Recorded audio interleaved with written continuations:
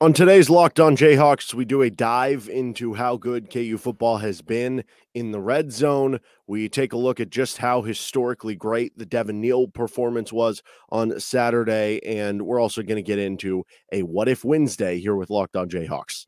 You are Locked On Jayhawks, your daily podcast on the Kansas Jayhawks, part of the Locked On Podcast Network, your team every day.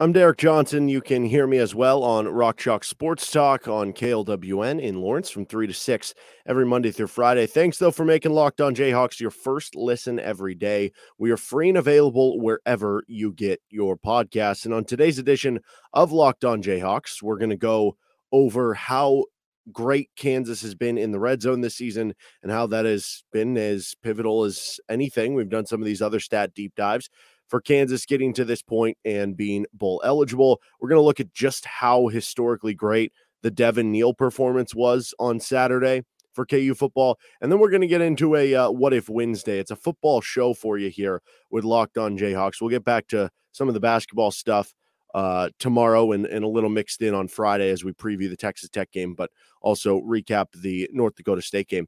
This episode of Locked On Jayhawks, though, is brought to you by Sling TV. Sling has something for everyone, especially when it comes to college football coverage. With a massive lineup of games across the ACC, Big Ten, Pac-12, and SEC, you can catch all the games that you want to on Sling, and you can check them out at Sling TV to see the massive lineup of games that they open up here, doing a little stat deep dive on Kansas in the red zone this season. We did our stat deep dive several weeks ago on the defense, that they've been really good in the red zone and that has helped them be opportunistic and, just make certain inroads. And I think when we did it a couple weeks ago was before the Oklahoma game, I believe.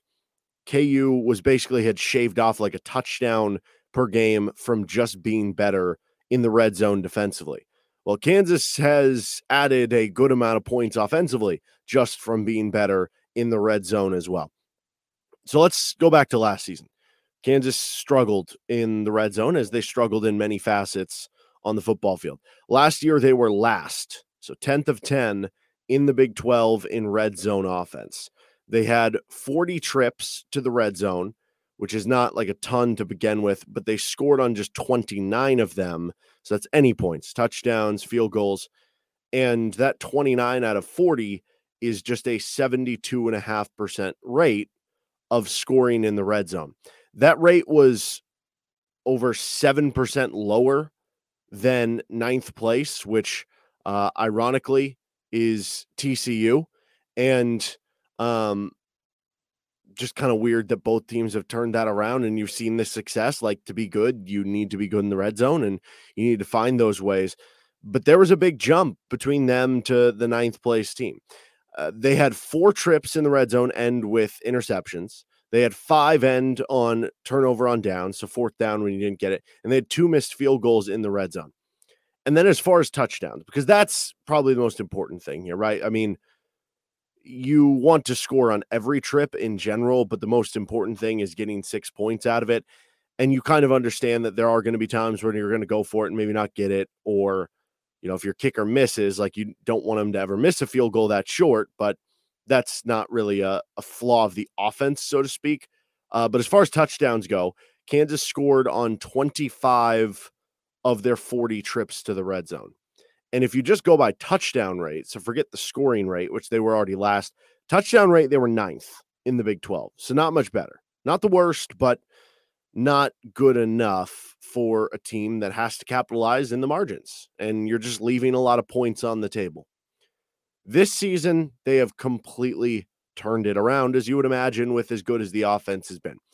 Kansas so far this year is 3rd in the Big 12 in red zone scoring rate. They're scoring on over 90% of their drives that hit the red zone. But more importantly, the touchdown percentage on red zone trips is nearly 75%. So, first of all, let me go back.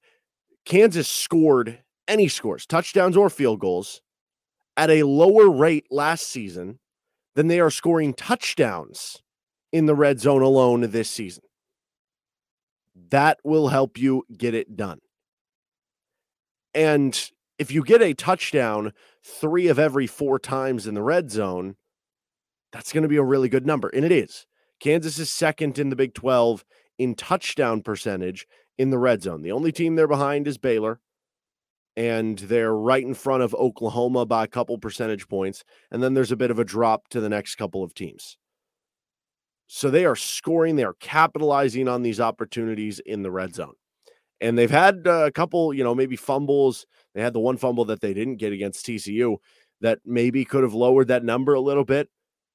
But this is as important as any stat as you could imagine. Getting to the red zone and taking advantage of those opportunities. You've done everything right to get to the point where you're going to get points. Take advantage of it. I mean, it's been balanced, too. You look at how Kansas has scored the touchdown, 32 touchdowns in those trips. They have 18 rushing touchdowns. They have 14 passing touchdowns. Like, you compare it to Baylor, it's like over 20 of their touchdowns are rushing. They have single-digit passing touchdowns. Kansas has been very balanced at being able to find ways to get the ball in the end zone, and that makes you think that, I don't know, you could probably make cases either way. Like with Baylor, you could just be like, oh, they're a great running team. Like that translates to red zone success because that's what you're going to be doing a lot of time. You could also say if you're Kansas, well, you're super balanced, keeps the defense on their toes, and no matter what the situation is that you end up in the red zone, you're going to have something that is equipped to handle that situation. But honestly, what might be even crazier here than just the turnaround they've had in the percentage of drives in the red zone that have ended not just in points, but in touchdowns, is the amount of drives they've had reach the red zone. They are first in the conference in red zone trips. No team has reached the red area more than the Kansas offense this season. Now, it's not like a by far Kansas and no one else is close. Like you're one up on a couple other teams, and there are a lot of other teams stacked together, but they have been the best in red zone trip appearances, however you want to term it, this season. They've already had more than last season. 43 trips to the red zone this year. They had 40 all of last season. And you have 3 regular season games and a bowl game to go for this season. So it's not just that you have reached it so often. Like the volume has gone up. And yet we see this all the time in football. I know it's different here for like a team stat like red zone trips. But we see this in basketball all the time. A player who maybe averages 10, 12 points per game one year, shoots 40% from 3, and then the next year they're asked to be the guy, and maybe they average more points. Maybe they get 15, 16 points per game, but the shooting percentage goes down because you're being asked to take on more of a load for the offense. A lot of times, the more the volume goes up, the efficiency goes down a little bit, right? Kansas has had the volume go up, and the efficiency has gone way up all the same. It's unbelievable. We've had, a lot of these different stat deep dives, the red zone defense one. We had the chaos numbers from the defense and the tackle for loss and the sacks and stuff. And they all say kind of the same thing, that's pretty obvious statement. Like KU is just a lot better than they were last season. But I think kind of the point of doing these, and the fun part for me, is that it's not just like small inches that are being made in some of these areas in these categories.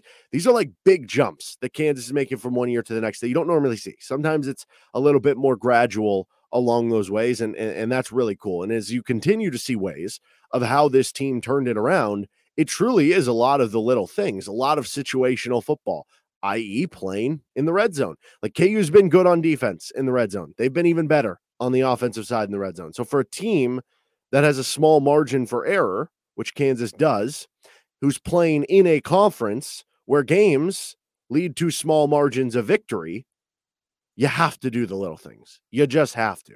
And so Kansas has been elite in this regard. I mean, so far this season, I would imagine they're going to continue to do so because we now have 9-game sample size. Like, you don't just totally expect that to completely change.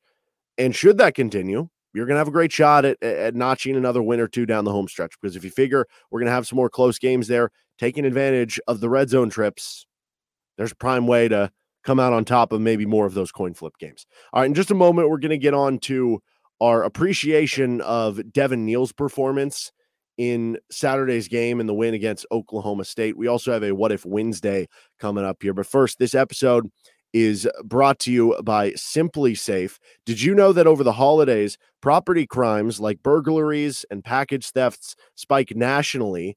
That's why our friends at Simply Safe Home Security are offering 50% off their award-winning system so that more families can feel safe and secure this holiday season. You can order your Simply Safe system for half off today and enjoy advanced security and greater peace of mind this holiday season with Simply Safe. One of the coolest features of it is that they have an app that you can have for your phone, and you can watch the crystal clear HD live stream of your security cameras, the wide variety of high-tech sensors that they have, and you can kind of monitor it all right from your phone. So if you're away on vacation, if you're traveling out of town for a college football game or a college basketball game, you have a way of feeling like you're back at home and that you have that peace of mind that you don't have to worry about something being gone. And again, you're going to be ordering a lot of packages. Like, you don't want somebody stealing it. And if they do, now you got them on camera. Boom. In an emergency, 24/7 professional monitoring agents use Fast Protect technology exclusively from Simply Safe to capture critical evidence and verify the threat is real so you can get priority police response. Simply Safe is a whole home security with advanced sensors for every room, window, and door. HD security cameras for inside and out, smarter ways to detect motion that alert you only when a threat is real, and even hazard sensors that detect fires, floods, and other threats to your home. 24/7 professional monitoring service costs less than $1 per day, less than half the price of ADT's traditional professionally installed system. Don't miss your chance to save big on the only security system I recommend. Get 50% off any new Simply Safe system at simplysafe.com/LockedOnCollege today. This is their biggest discount of the year, so don't wait. That's simplysafe.com/LockedOnCollege. There's no safe like Simply Safe. Appreciating the Devin Neal game for Kansas. I'm sure by now you've probably heard plenty of times. I think I said it on the Monday show too.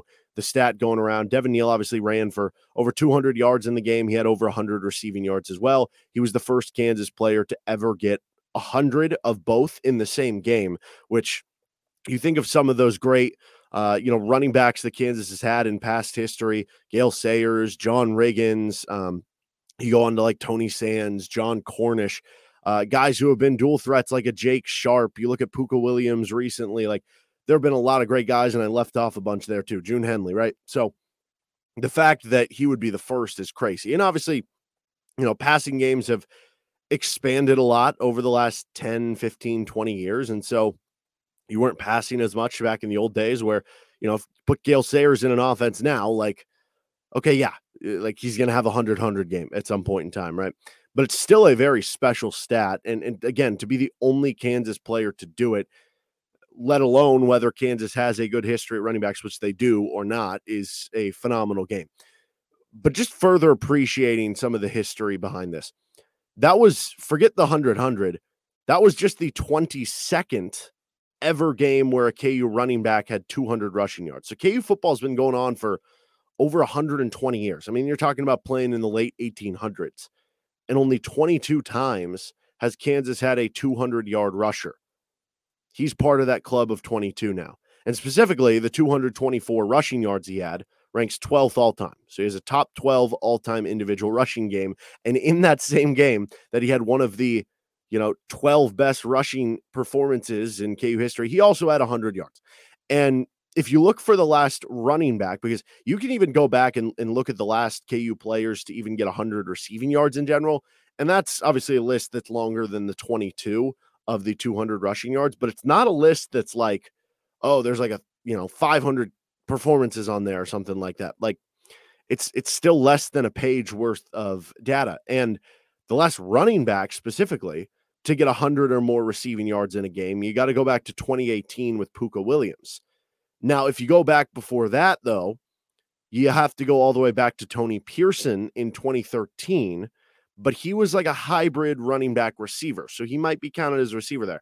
If you go prior to Puka Williams with a like full-time running back, you got to go all the way back to Jake Sharp in 2008, the last KU running back to even have just, forget the rushing yards, just 100 receiving yards.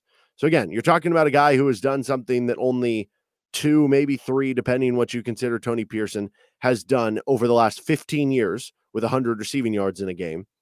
And he also is one of just 12 with 224 or more rushing yards in a single game. unbelievable that those two converge, and to let it happen in a game that you won to go bowl eligible, even more wild. So then I wanted to expand the search even more to get an appreciation of this nationally. Like, was this just a thing where, Kansas just didn't happen to keep up with the Joneses, so to speak? Like, they've been, not very good pre-Lance Leipold for the decade before, to where, a lot of other schools were having a player accomplish this, but it just wasn't in the cards for Kansas. So if you go on College Football Reference, you can do like a season finder. It only goes back to the year 2000. That's when they have their past data and stats and whatnot on everything. So it only goes back to 2000. So this isn't all time, but still, that's over 2 decades worth of data. And again, the further back you go, the less likely certain guys are, like in the 50s or 60s, that a guy had 100 receiving yards to begin with, let alone with both of those. So since the year 2000, Devin Neal is one of just 8 running backs nationally to accomplish that feat of 200 rushing yards in a game and 100 receiving yards in a game. One of 8 running backs nationally. I guess I don't know that they're all running backs. I would assume they are. Maybe one was like a receiver who just got some jet sweeps that day. But this is a list that features Christian McCaffrey, pretty good. Steve Slayton, like amazing college running back, and Joe Mixon, who's had himself a nice career in the NFL. Some others on the list as well. So since the year 2000, only 8 running backs, one of them is now Devin Neal, it was 7 before him, has had a game where they had 200 plus rushing yards and 100 plus receiving yards in a season. So this is something we only see in college football like once every 3 years. And Devin Neal just did that. I don't know how much the bye helped. Sure seems like a lot that it got him rested. He's also gotten less carries this season. His previous high was 15 carries in a game, and he got 32 in the game against Oklahoma State. Part of those lower carry numbers are that you had Daniel Highshaw early in the season, and he was really good. So you're splitting carries. You have a deep running back room, so you didn't always need to have Devin Neal, get 20, 25 carries in a game. And then part of that could just be that he hadn't been that locked in like the Oklahoma State game. And KU really talks about establishing a rhythm with the running backs and letting the running backs find a rhythm. Well, he very much had a rhythm against Oklahoma State. So you're going to kind of keep feeding the hot hand. But another part could be they were trying to keep him healthy toward the end of the season. That didn't happen last year. Now, obviously, he took over like a couple weeks into the season. I think it was week 2. He started getting run week 3. I think he was the starter. And then you had Velton Gardner transfer out. By the end of last season, he got beat up a little bit. And then he gets injured in the TCU game. He misses the West Virginia game to finish the season. And for a player this talented and important to the offense, I think it was a concerted effort, especially because they had other options in a deep room for Kansas to say, you know what, we're going to try to save him for the back half of the season. And then if he has fresh legs and other defenses do not, because they're playing at the end of the year, that's even a further advantage for us on that end. But like the fact that you have the numbers being kind of brought down a little bit by his previous season high being 15 carries. He now has only 118 carries, even after the 32, 118 carries and 130 touches from scrimmage this season. Like last season, he had 158 carries and 165 touches from scrimmage. So you're talking about, he might not surpass that for, I don't know, I guess if he gets 32 carries again this week, then he would. But more likely than not, I think he'd still even be below. You're looking at him not even being able to surpass what he did last season in terms of production for touches until with 1 game to go in the season, or a game and a half to go in the season. So the point being, because you can expect more carries from 1 year to the next as you're like building up that endurance from season to season, but it's not going to be a huge difference from last year. So he should have fresh legs at the end of this season, especially coming off that bye week, and have a guy that talented be fresh and ready to roll these final few weeks. That's quite a punch and quite the advantage for KU over the final 3 games of the season upcoming, and including against Oklahoma State. All right, in just a moment, we're going to get on to our What If Wednesday here on Locked On Jayhawks. But first, we are brought to you by Built Bar.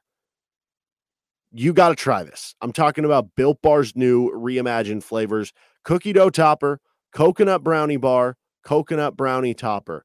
They have white chocolate peppermint granola. It's Built's takes on the granola bar, so it's more filling. It's insanely tasty. And candy cane brownie puff.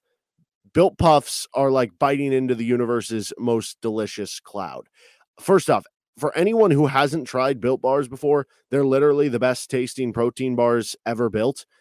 They're revolutionizing nutrition as we know it. 100% real chocolate, 17 grams of protein, and shockingly low sugar and calories, just 130 calories. So you just sink your teeth into that first bite, and with that pillowy, tasty goodness, it will change your life forever. And the magical, wonderful time afterwards, you're probably wondering which new flavors. My favorite, I don't know. There's so many good ones, but I'm a sucker for cookies and cream. Love cookies and cream ice cream. Love the cookies and cream Built Bar as well. You got to try this with Built. Get 15% off your order right now by using code LOCKEDON15. That's LOCKEDON15 at Built.com.